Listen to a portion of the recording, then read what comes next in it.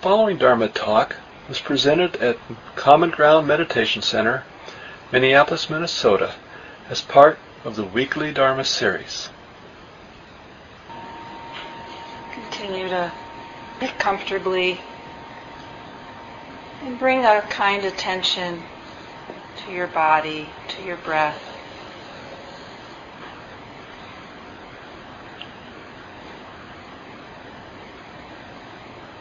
And bringing awareness, bringing into your awareness any story, situation, feelings, and reactions that it's time to let go. Name them gently to yourself. Anxiety, sadness, betrayal, whatever it may be. Allow them space to float without resistance, all held in a heart of compassion and spaciousness.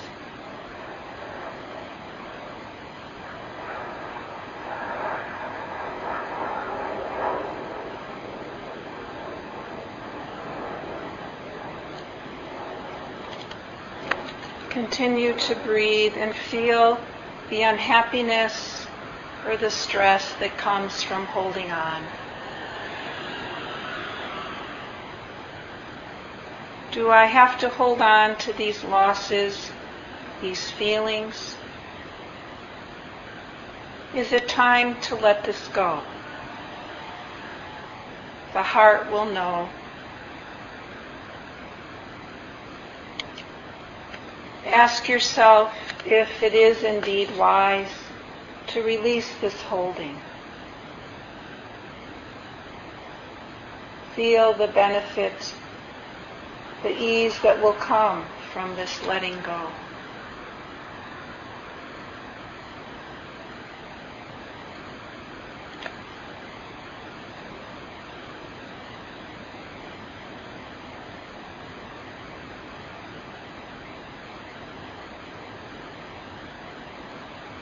And now begin to say to yourself gently, let go. Let go. Over and over, gently repeating to yourself, let go. Let go. Soften the body and heart, and let any feelings that arise drain out of you like water draining out of a tub. Let the images go, the beliefs, the self-righteousness, the unworthiness. Let it all go.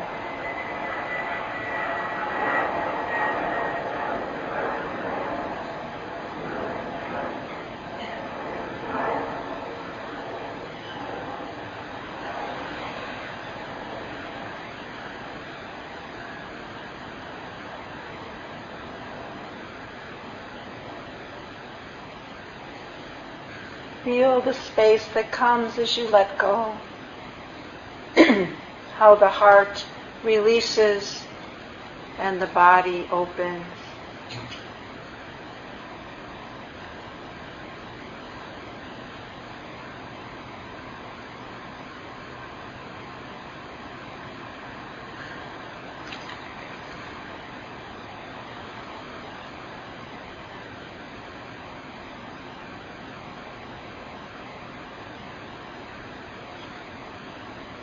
And now direct the mind to envision the future where this circumstance or circumstances, feelings have been released. Sense the freedom, the innocence, the ease that this letting go can bring. And say to yourself, let go, several more times. Sit quietly and notice if these feelings return.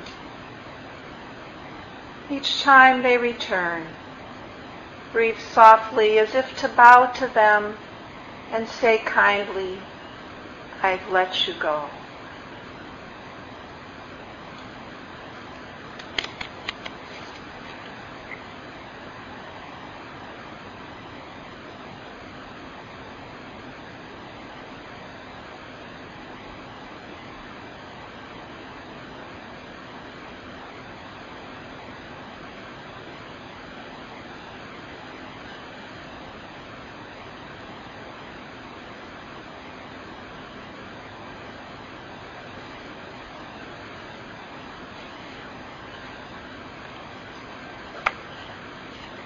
The images and the feelings may come back many times, yet as you continue to practice, they will eventually fade.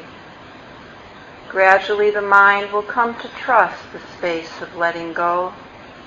Gradually the heart will be easy and you will be free.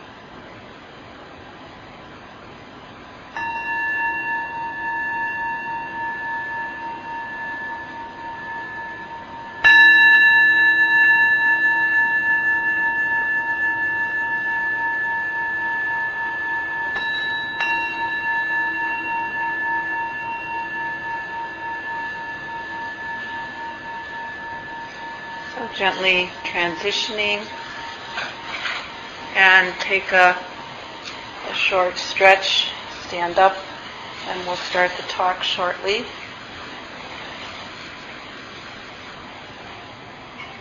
Good evening.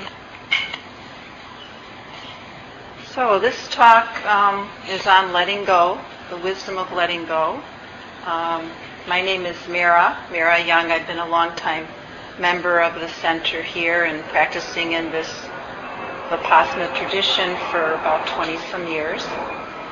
And I'm also a psychotherapist, and I integrate mindfulness and practice Buddhist psychology into my work.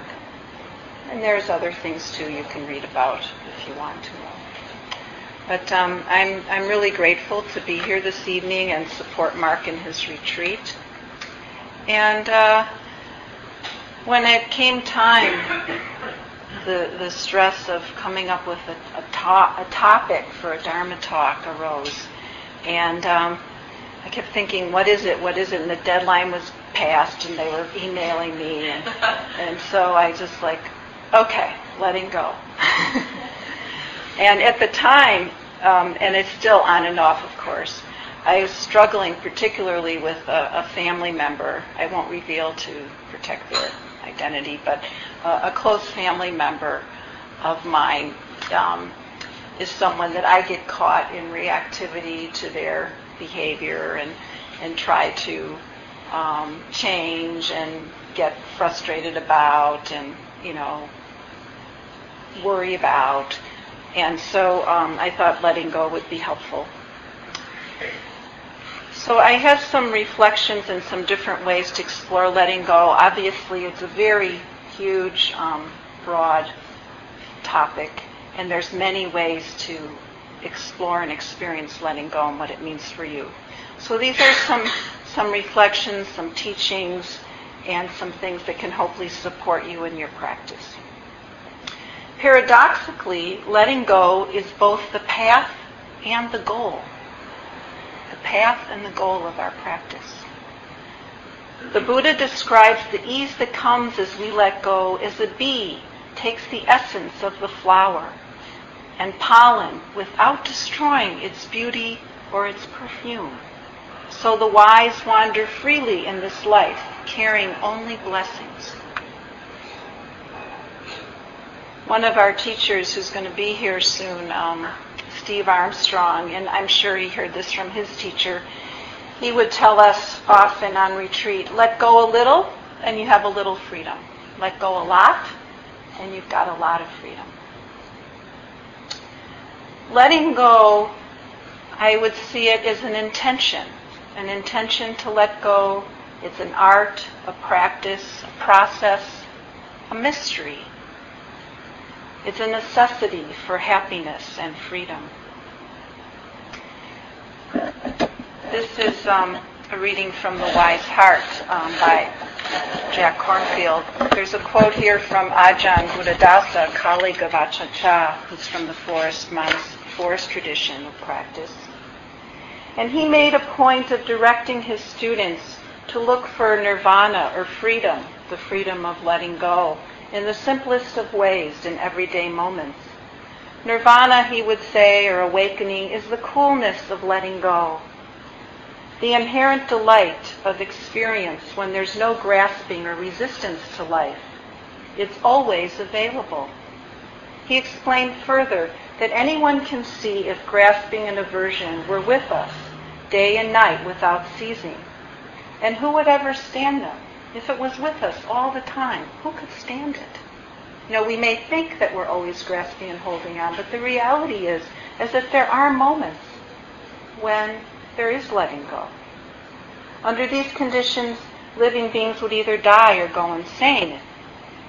Instead, we survive because there's natural periods of coolness, of wholeness and ease. In fact, they are longer than the fires of our grasping and fear. It is what sustains you.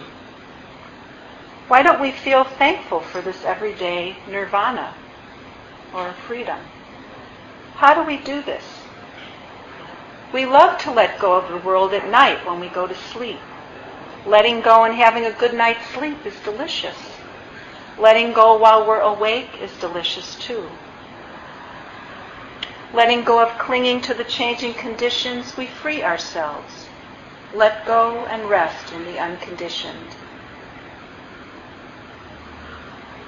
We are all simply the awareness of it all.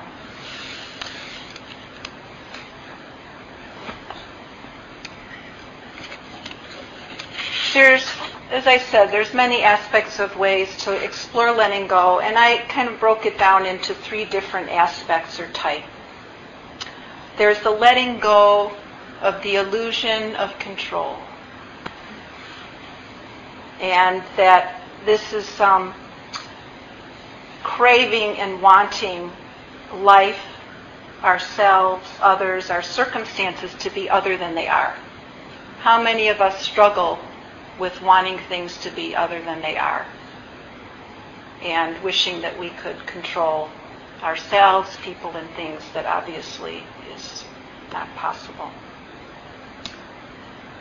So then another aspect of letting go is this ego clinging or ego identification.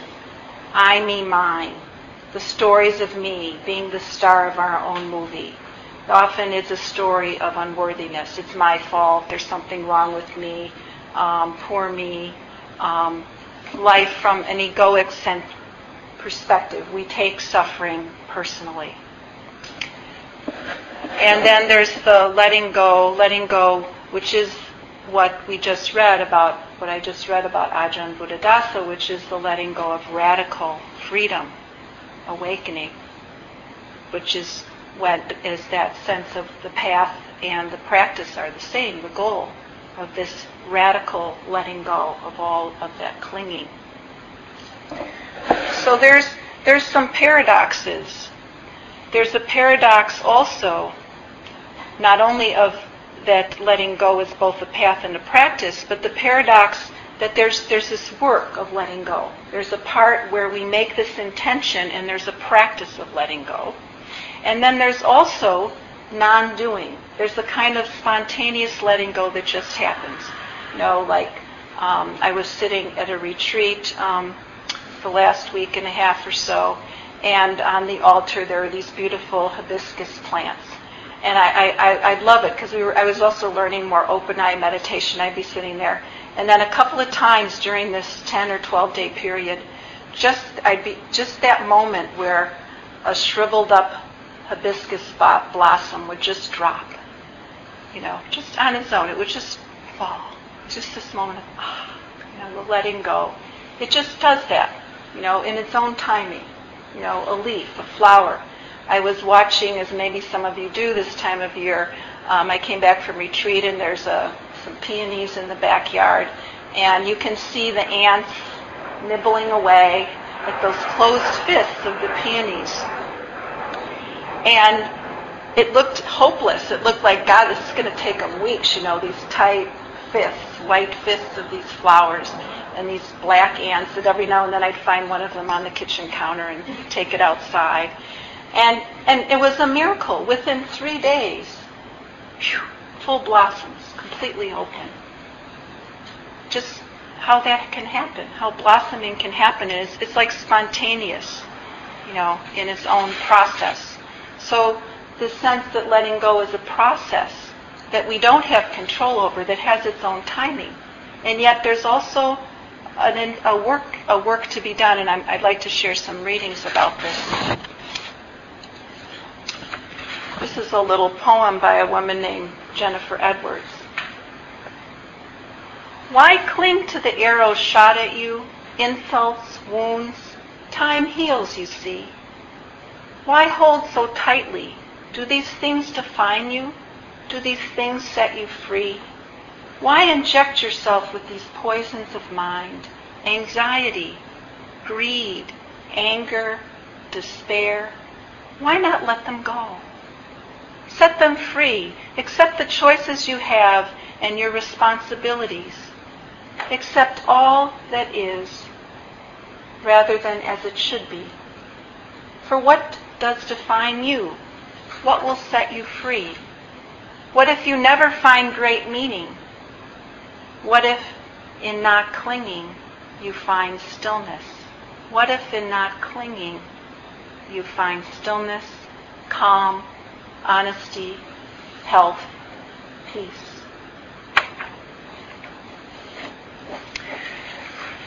As I was reflecting on these different aspects about letting go of the clinging that causes our suffering, I was noticing that they go with the different noble truths and also the Eightfold Path. And then I came across this reading by Ajahn Sumedho, who's a senior monk in the forest tradition. And he said it so beautifully. I'm just going to bear with me, read what he wrote about the relationship between letting go and the Four Noble Truths and the Eightfold Path. And he'll review these here. So the first noble truth is about suffering, that there's suffering in life, which becomes increasingly apparent as you sit here contemplating your own body and mind. Just be aware of what happens. You can see when good thoughts pass by, physical pleasure, there's happiness, and when there's pain or negativity, there's despair. So we can see we are always habitually trying to attain, maintain, or get rid of conditions. Right? We're constantly trying to manipulate it in some way. And the second noble truth, which is about being aware of the cause of the suffering, which is craving. So this is being aware of the arising of the three kinds of desire that we have. That desire or craving for sense pleasure, for becoming, that sense of becoming a me, a self, and for getting rid of something. So we're talking about reaching out, clinging, and aversion. And how these arise according to conditions. And then the penetration of the third noble truth is how we see what arises and that it has an end, that it has cessation. That we become aware of cessation, the letting go, and thus developing the fourth noble truth, which is the truth of the Eightfold Path, right understanding or wise view, which I'll talk about a little more, right intention, wise intention, right speech, right action, right livelihood, right effort, right mindfulness, right concentration. In other words, the path of awareness.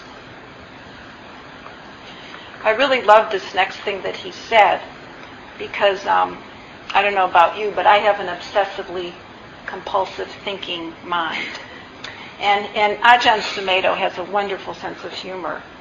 And it's so refreshing. It helps me let go just reading about this.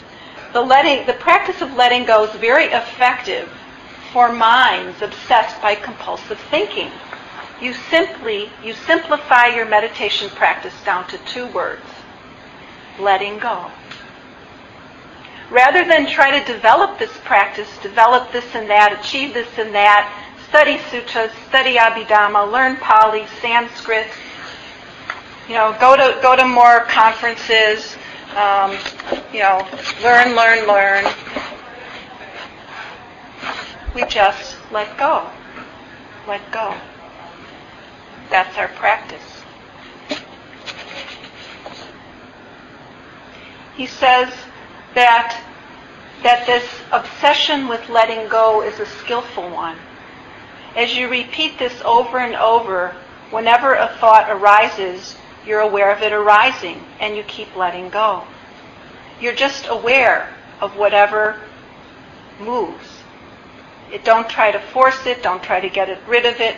Letting go is a practice. It's a way of clearing the mind of its obsession and negativity. Use it gently, but with resolution. So this is the working part of it. Meditation is skillful letting go, deliberately emptying out the mind so we can see the purity of the mind, clearing it out so that things can kind of come into their own place. And then when the mind is empty, you can just drop in that inquiry. Who's letting go? Who's letting go? Try to find out who or what is it that lets go. And that takes us more towards that third noble truth, the unconditioned. And ultimately, on a profound level, we let go of letting go. Because ultimately, there's no one that lets go. Letting go is doing itself. Doing this. So letting go is really the key to the ultimate freedom. And it's not something that's just for wise old monks or people that study for 1,000 years. This is available to us through the practice of letting go. Well, as I mentioned, I work as a psychotherapist and I apply a lot of the Buddhist psychology. And I see people often come in to therapy because they feel stuck. They feel like that tight fist of the peony. They feel somehow trapped in their conditioning, in their mind states, in their situations. They don't know what to do. They're just aware of the pain of feeling stuck and trapped. And they don't see any possibility of freedom. And often, when we feel that way, what do we want to do? Get rid of it. Right? On the retreat that I was at with a Tibetan teacher, Tsoknyi Rinpoche, and also this is in our tradition as well, is that, as Rumi says, the moment we accept what's given, the door opens. So when we actually turn towards that stuckness, invite someone to notice, well, what does that feel like in your body? What are the beliefs? What are the thoughts? What is the quality of that? And then they start to feel that. And then it's like the awareness, by accepting it, by becoming intimate, by meeting it with some kind of kind attention and compassion, it begins to release. Or another possibility, oh wow, yeah, I realize I've had all these expectations, of myself, of my family, of life. I thought I would be here by now, or I shouldn't be feeling this way. And so my dear stuckness, my dear despair, my dear anxiety, connecting with it, having a different kind of relationship. The Buddha taught that nirvana is always here. Awakening is always here. It is in the present. It is now. in the flip side of our clinging and our craving, it can be experienced in a moment, this moment. It doesn't have to take a lifetime for you to find inner peace. You don't have to die to find your moment. It can be there, an Oprah moment. One of those aha moments. I don't quite know. Does anyone know what an Oprah moment is? I have never had an Oprah moment. Anyway, this author has. If you were to look up the meaning of the word nirvana, you would find it means extinction or the alienation of suffering. It can happen simply by letting go of our neediness, our clinging, our craving, our attachments, our greed, and delusions. When all the conflicts generated by these things are no longer controlling our lives, we will reach the place where suffering will cease. I think humor is a wonderful way of letting go and waking us up. I didn't really have a comic or anything, and as I was about to leave the house, this caught my eye. It's from Funny Times. There's a couple of young guys, walking out of high school, the graduation comic. And one of the young people says, "I'm almost out of here, so I don't need to study too hard. I can coast on what I already know." So you can be assured you can coast on what you already know, okay? That possibility is available to you.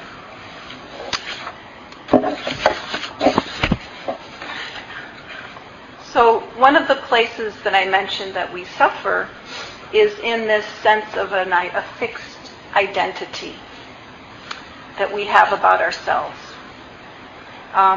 One author, Neil David Walsh, says, "Central to the stories we tell ourselves are fixed beliefs that we have. It's as if you've been cast in a movie as a depressed person, a beautiful person, a compromiser, a clown, an angry victim, or what someone will take advantage of.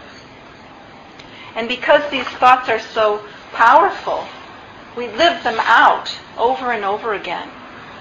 These patterns of thoughts, together with the contractions of the body and heart, create a limited sense of self. They're sometimes called the body of fear. And when we live from the body of fear, our life is simply one habit and reaction. So our honorable practice starts to unmask this. As we start to sit with awareness, we start to recognize and free up and let go of some of those limiting beliefs that we have, some of those stories. Cornfield says we learn to step out of these old skins, the small sense of self, into the reality of the present. We find ways to allow the body to ease, the heart to soften, and the stories of the mind to fall away. And that we can begin to enter this eternal present. I have a really close friend who I sometimes have talked about her here. She had been caring for her mother with advanced Alzheimer's for, I think, the last about 11 years. First living separately and then living with her in the house for about 8 years. And she lives in another state, and she's a very dear friend. I think I've known her for about 25 years. She's a godson to my son. And she's one of those people, and hopefully most of us have that, and I'm very grateful that we have some people that we can always call, or that see our beauty, our goodness, that know us. And it was finally time after all these years, whatever the resources ran out, and the mother was placed in a nursing home a couple of weeks ago. And then my friend was free to leave and reclaim and see who she was now, her life. And I was on my way to a little self-retreat. It was the anniversary of my mother's death coming up, and it was her birthday, and I wanted to take some time to be with that loss, the letting go of a parent, of that relationship and all its complexities. And I called my friend on the cell phone. Yes, I was driving on the phone, freeway with the cell phone. And she told me that she had gotten her ticket and she was going to be leaving in a couple of weeks. And it was like, boom.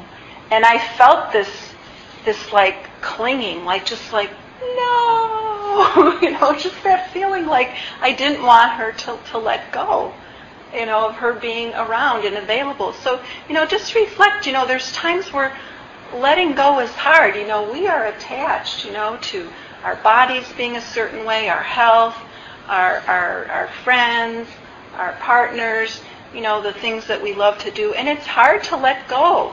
And she's always been a kind of she's a great spiritual support to me. And I see her as kind of leading the way, lighting the way. And when I feel stuck and I'm in that tight fist and everything in my practice isn't quite working, I can call her up, and within like a few minutes we're laughing usually, or she's just holding the space for what it is. And I'm not buying into the story of me, my suffering. And so it's just really hard to let go. And I've talked to her a couple more times, and I let her know. I said, I'm really going to miss you. And I don't know when I'm really going to get to see her again, because she's on her own journey. She's going on a spiritual journey. We have some loose plan of connecting up somewhere, perhaps later in the summer. But she's really doing her thing. It's like she's gone on retreat, like she's gone to the monastery, except she's on some journey that she's doing. So it's really challenging. And so one of the ways that I'm helping my heart let go, and she helped me with this, is that knowing that there's other ways that we're connected. And also that it's okay to grieve, to be, letting go is sometimes painful. And also I feel happy. I feel happy for her being on her journey now. And I'm going to miss her being so available and realize how precious that is. So I'd like to share a few more things with you about this letting go, and then open it up for some discussion.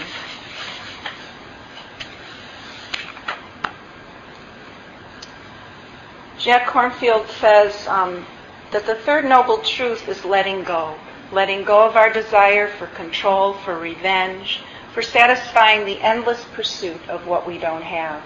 By focusing our attention on what's missing from our lives, we attach the sources of our suffering. Life is a constant balancing act between holding on and letting go what is dear to us. Letting go doesn't mean that we don't care and we don't respond. In fact, letting go is often the best way that we can really let go of some of those expectations and really show up and be supportive and supporting to those dear to us. This is a woman Dharma teacher, Dr. Tintin. She's being asked, why is letting go so important in Buddhism? The term letting go has become a catchword in Buddhist circles. It's true that letting go is crucial to arriving at self-realization and inner freedom, but you have to understand how to let go. Well, how are we supposed to let go? To let go of the clinging, let go of the motivating desire behind whatever you're doing. It may be a desire to succeed, to be perfect, to control others, to glorify yourself. It doesn't matter. What matters is the desire behind it. It's easy to mistake the act for the desire. So she's asking us to do that work of looking at, where's the clinging in this? Or what's the desire? And also, is it wholesome? Is it supporting freedom? Or is it encouraging a sense of more suffering and clinging? So you start to use the Noble Truth and the Eightfold Path as wedges of awareness, as tools that you can draw from in your practice. This is a little bit intense, I thought, but a wake-up for us. Kornfield says, in spiritual life there's no room for compromise. Awakening is not negotiable. We cannot bargain to hold on to things that please us while relinquishing things that do not matter to us. A lukewarm yearning for awakening is not enough to sustain us through the difficulties involved in letting go. It is important to understand that anything that can be lost to us never truly was ours. Anything that we deeply cling to only imprisons us. a colleague of mine is going on her first long retreat, and she asked me if I had any suggestions for her retreat. She was kind of anxious about it. And so I just briefly emailed her back what I've heard from my teachers and what I've learned from my own experience of practice, and that is to let go of expectations and to let go of trying to do it right and to just trust the process.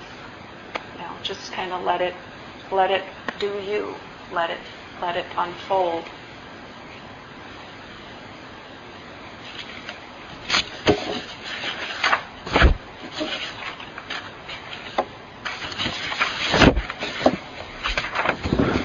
Actually,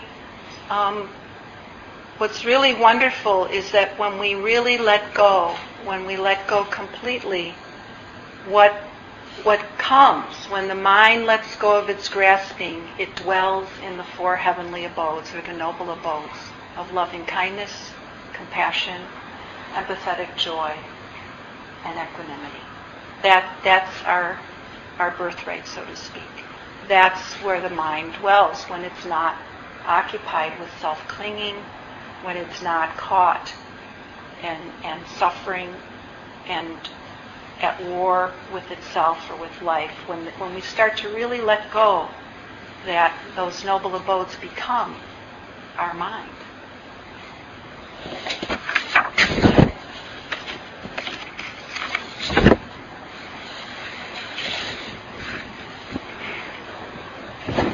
Ajahn Chah says, do not try to become anything. Do not make yourself into anything. Do not be a meditator. Do not become enlightened. When you sit, let it be. When you walk, let it be. Grasp at nothing. Resist nothing.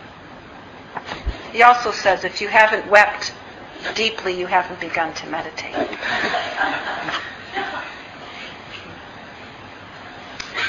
So a couple more little readings here, and then we'll have some discussion.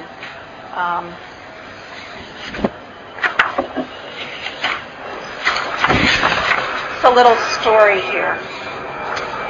It's a story called Only Passing Through by Jack Kornfield. Letting go and moving through life from one change to another brings the maturing of our spiritual being. In the end, we discover that love and letting go can be the same thing, that letting go ultimately is love. There's a story, an old story of a famous rabbi living in Europe who was visited one day by a man who had traveled all the way from New York to see him.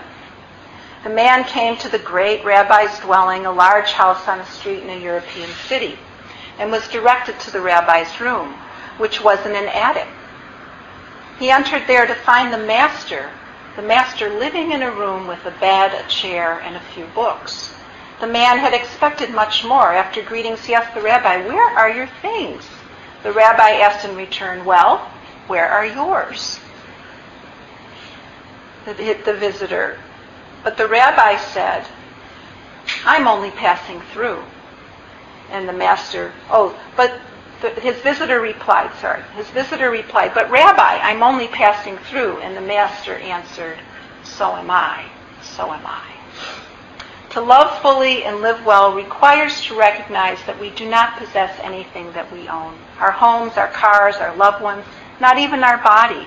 A dear friend, a Dharma member, a person who was part of the Common Ground treasury and volunteer, Eric Stoll, died recently. Some of us were at the memorial service. He died a very beautiful, painful, conscious death. It was a real gift, the way that he and his family shared, his wife Kyoko, this letting go, this deep letting go of a life that seemed so young, early 60s.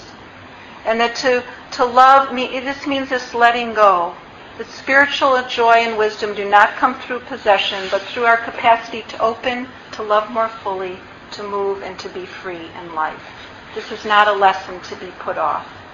And Eric's death certainly brought that home, that letting go and letting go of a lot of those expectations and doing the work of bringing awareness to the patterns, to the places of clinging, When we bring our mindfulness, our love, our compassion to those tight places, they can begin in their own way to open and to release and to let go. We can't force it, but we can have that intention and we can hold it with that. I'd like to close with this poem called Peaches, Tents, and Dreams by one of my favorite poets, Mark Nepo. It's taken almost 60 years, but today as the wet grass shines and the peaches soften from the inside, I stand with nothing between me and life. The dream I've carried like a tent has come down. It wasn't a false dream, but a plan I asked too much of, and now it's complete. Now that I've arrived where I wanted or achieved what I set out to do, that is our illusion.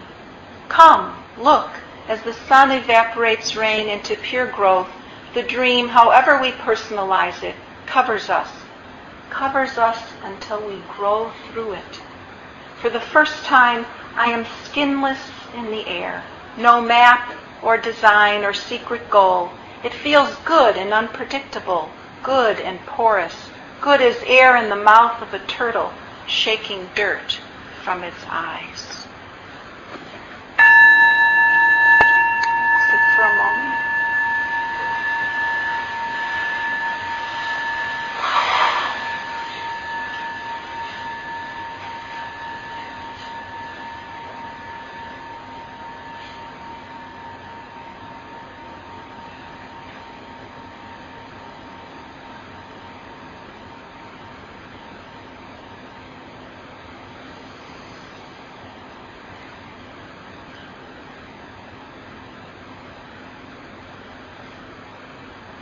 I invite you to take a moment just to see what's arising to your heart and mind, either from the earlier letting go meditation or from anything that might have resonated or with you, questions or your own explorations into letting go.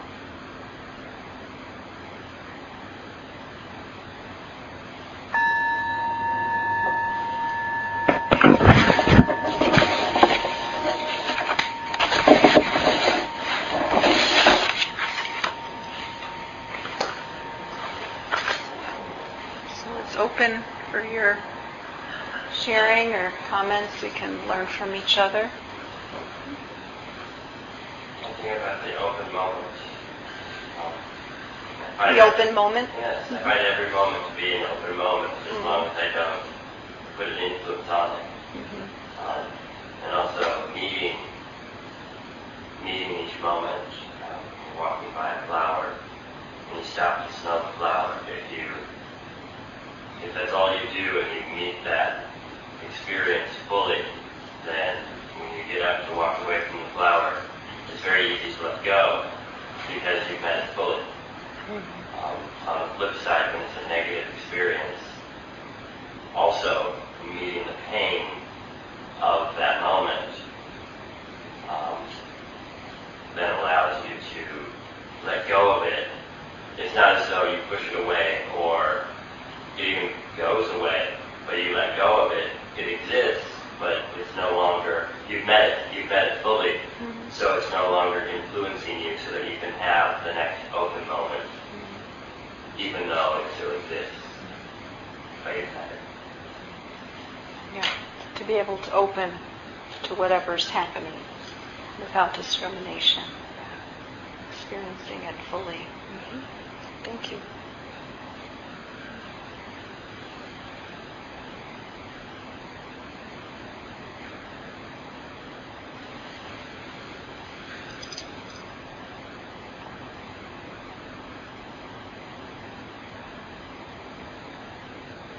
Is it hard to let go? Is it easy?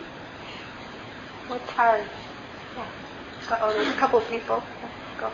Yeah, I really enjoyed the talk, and the one piece that I think is so hard to let go is the pursuit of purpose, and whether it's through a vocation or avocation, but thinking that everything you do is for that purpose, that meaning in life, or whatever it is. And can you talk more about that? I mean, that something to also let go of?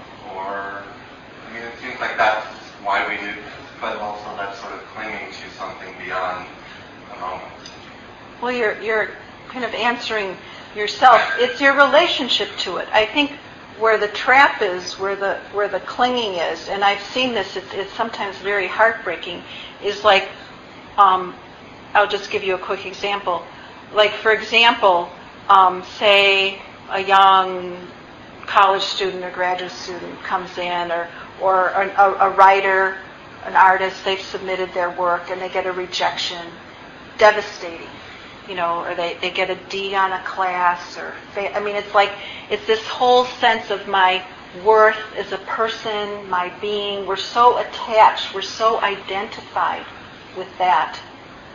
And if you look at it, actually, a lot of people, they change careers, they change a lot. Identities, athletes are no longer, athletic. Different things change. So I think it's more our relationship. It's not that we don't have goals and that we don't have purpose. I mean, the path and the goal of liberation is an intention, but it's our relationship to it. It's like if we're so identified and attached, like I'm not going to be an okay person unless I achieve this. Like it's that self-clinging that we've taken birth in it to such a degree we don't have a perspective. When I see, say, a young man or woman come in and they're just devastated because, things aren't going the way they thought, and and I'm a bad person, and they can't see their own beauty and their own goodness because they feel like they failed. And it's not just young people. We feel like we failed our goal, or who am I if I haven't accomplished this, or it didn't turn out well. And this is where it's frightening. People jump off buildings, if they lose their fortune, who am I without that? So I think it's how we hold it. But of course, Philip Moffat talks a lot about living, following your intentions. It's fine to have goals and purpose. It's just the non-clinging, holding it in a more spacious way. Does that make sense for you? Not so, no? I think it's something that continue or... Yeah, and you could practice with it. You can explore, like what does that mean for me? Letting go around this. Do you have a comment? You asked the question of, what's so hard about letting go. And for me, where I'm at right now, my practice is the physical part of it. Mm-hmm. For me, whenever feeling tight about something or anything like that, I'll physically feel tight, like my muscles will tighten up. So I've been, for the last, 3 or 4 weeks, I've been really working on, just letting go, letting my muscles relax, and just literally just constantly telling them to making them relax. And it's getting easier and easier. But that for me is the hardest part, is to getting the outside shell of me to relax so I can let go. Yeah, and a lot of those patterns, like when we discover in our sitting, we sometimes call it Dharma pain. Like all that's held in the body. So it may seem like it's your shell, but it's also those deep holding patterns and ways that you've caught. Like sometimes we're noticing, oh my God, I tended, this is where, I'm clenching. Like we didn't even notice that. Or I'm hunching, or I'm tight, or this is where I carry the stress. So bringing that kind attention and practicing. I actually just got done with a session with someone who was dealing with a lot of stress and anxiety, and that's what we were doing, was just, inviting out of the anxiety into the body and teaching it like remembering, like a baby body, to remember what that feels like, to breathe and soft. But yeah, it's a lot. Yes, go ahead. I think one of the things that hangs me up about this idea of letting go in a difficult aspect for me can be my adult daughter. And there is a part of letting go for me that feels like abandonment. Mm-hmm. And that feels somehow wrong. And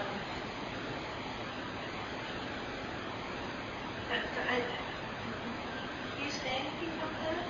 Well, actually, I didn't read the whole thing, but Cornfield actually addressed that, and particularly to parents, that we, even with young adults, that the letting go, again, I just quoted the part about it doesn't mean that we don't care and we're not supportive. We're shining the light of awareness at our attachment and our clinging and our desire to try to control others. So caring and supporting, I think a lot of times we hear the Dharma and it sounds like this all or nothing, this is the way to go.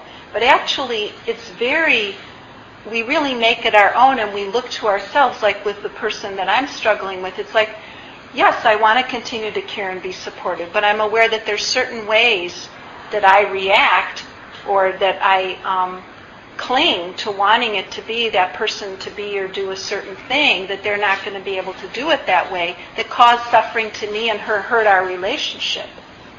So I think it's finding the balance, to use the more clinical thing. It's like, when am I enmeshed? When am I, getting all overly in an unhealthy way, getting too overinvolved? And when am I doing what's called for? So I think it's a discerning process. But letting go is not about abandoning. In fact, that would be it's kind of like equanimity isn't indifference, or, it's about balance. So you'd have to ask yourself in your heart what that means for you. Sorry, do you have a question? Yeah. I mean, I understand what you're saying. Yeah. It's just, it feels like that. Yeah. Well, I'm not sure what you're thinking in your mind or the situation. So you have to trust yourself. I can't tell. You have to get a feel for what that feels like. If you're hearing letting go feels like abandoning, you explore that for you in your heart and in your relationship with your daughter and what makes sense. And so, trusting yourself with that. And it's hard. It's hard to know. It's difficult. Maybe we have time for a few more comments or questions with somebody. Oh, sorry. That's okay. I appreciated your story about your friend, because I think for me, and I really appreciated the talk, the subject and the content of the talk today. Definitely spoke to me in my day, in my week. But I find myself a lot of times where I feel myself getting caught and not being able to let go, and I get surprised by it, actually. And what I get surprised by is that I think the ego-centered side of letting go. So I'll think that I'm putting forth this particular version of myself, or actions or something, and then and then all of a sudden it'll come back to me that this person that I care about in a personal relationship, or it could be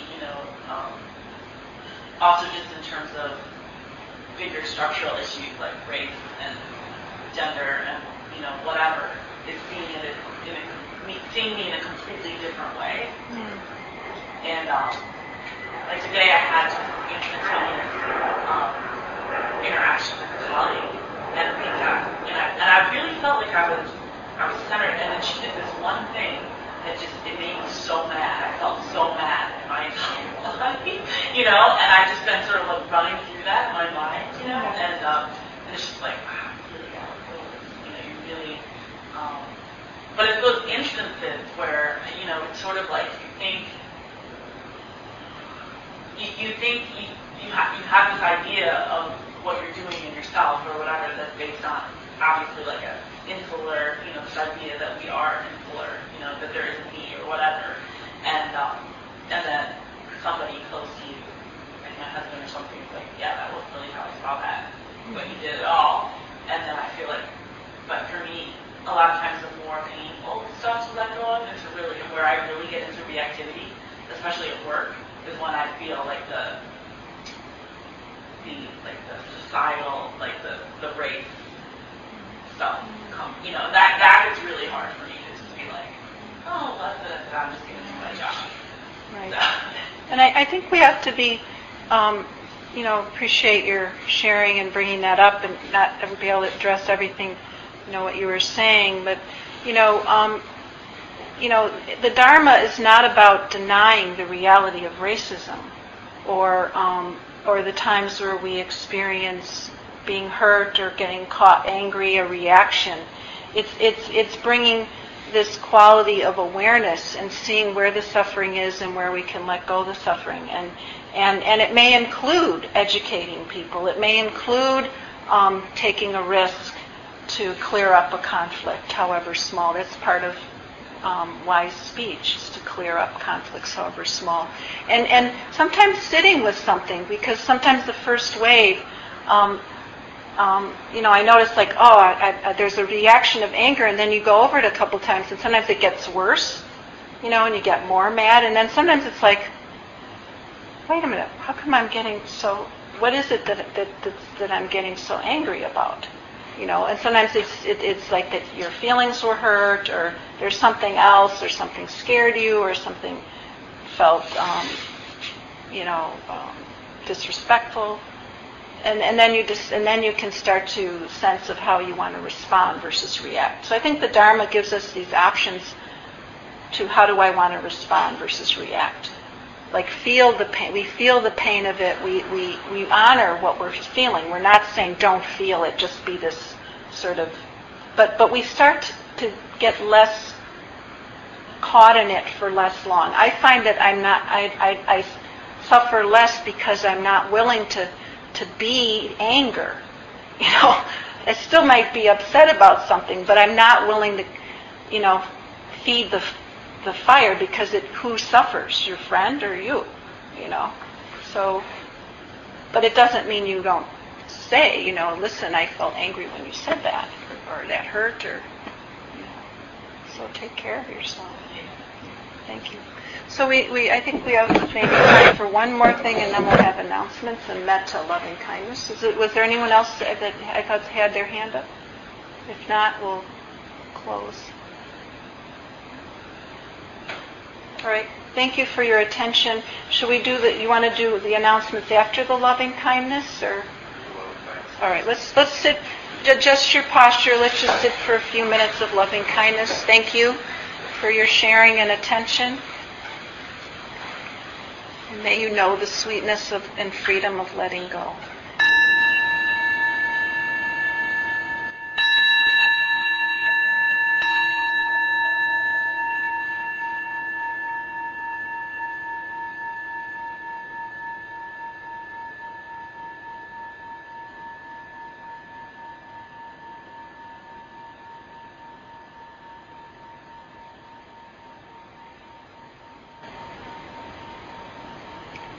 So letting go the words, just taking a few moments and breaths to connect with your body sitting, breathing, being with yourself, noticing how this body, heart and mind are feeling now this evening.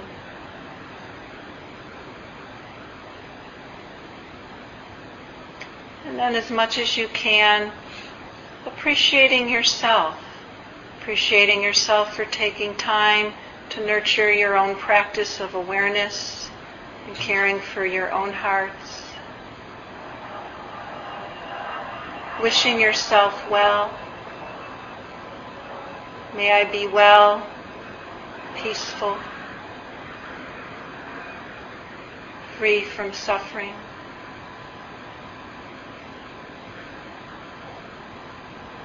May I live with ease and joy, wonder and wisdom. And then we can share the benefits of our practice with one another, those near and dear to us, known and unknown that we share our lives with. And then out into the world to all sentient beings everywhere, especially those places of so much war and suffering and hunger and recovery from natural disaster. So just as far and wide as the heart would like to go this evening, just as I wish for myself peace, happiness, and freedom, I wish this for all sentient beings everywhere in all directions. And we'll just sit for a few moments radiating loving like the warmth rays of the sun shining from our hearts. And it's fine to stay with yourself.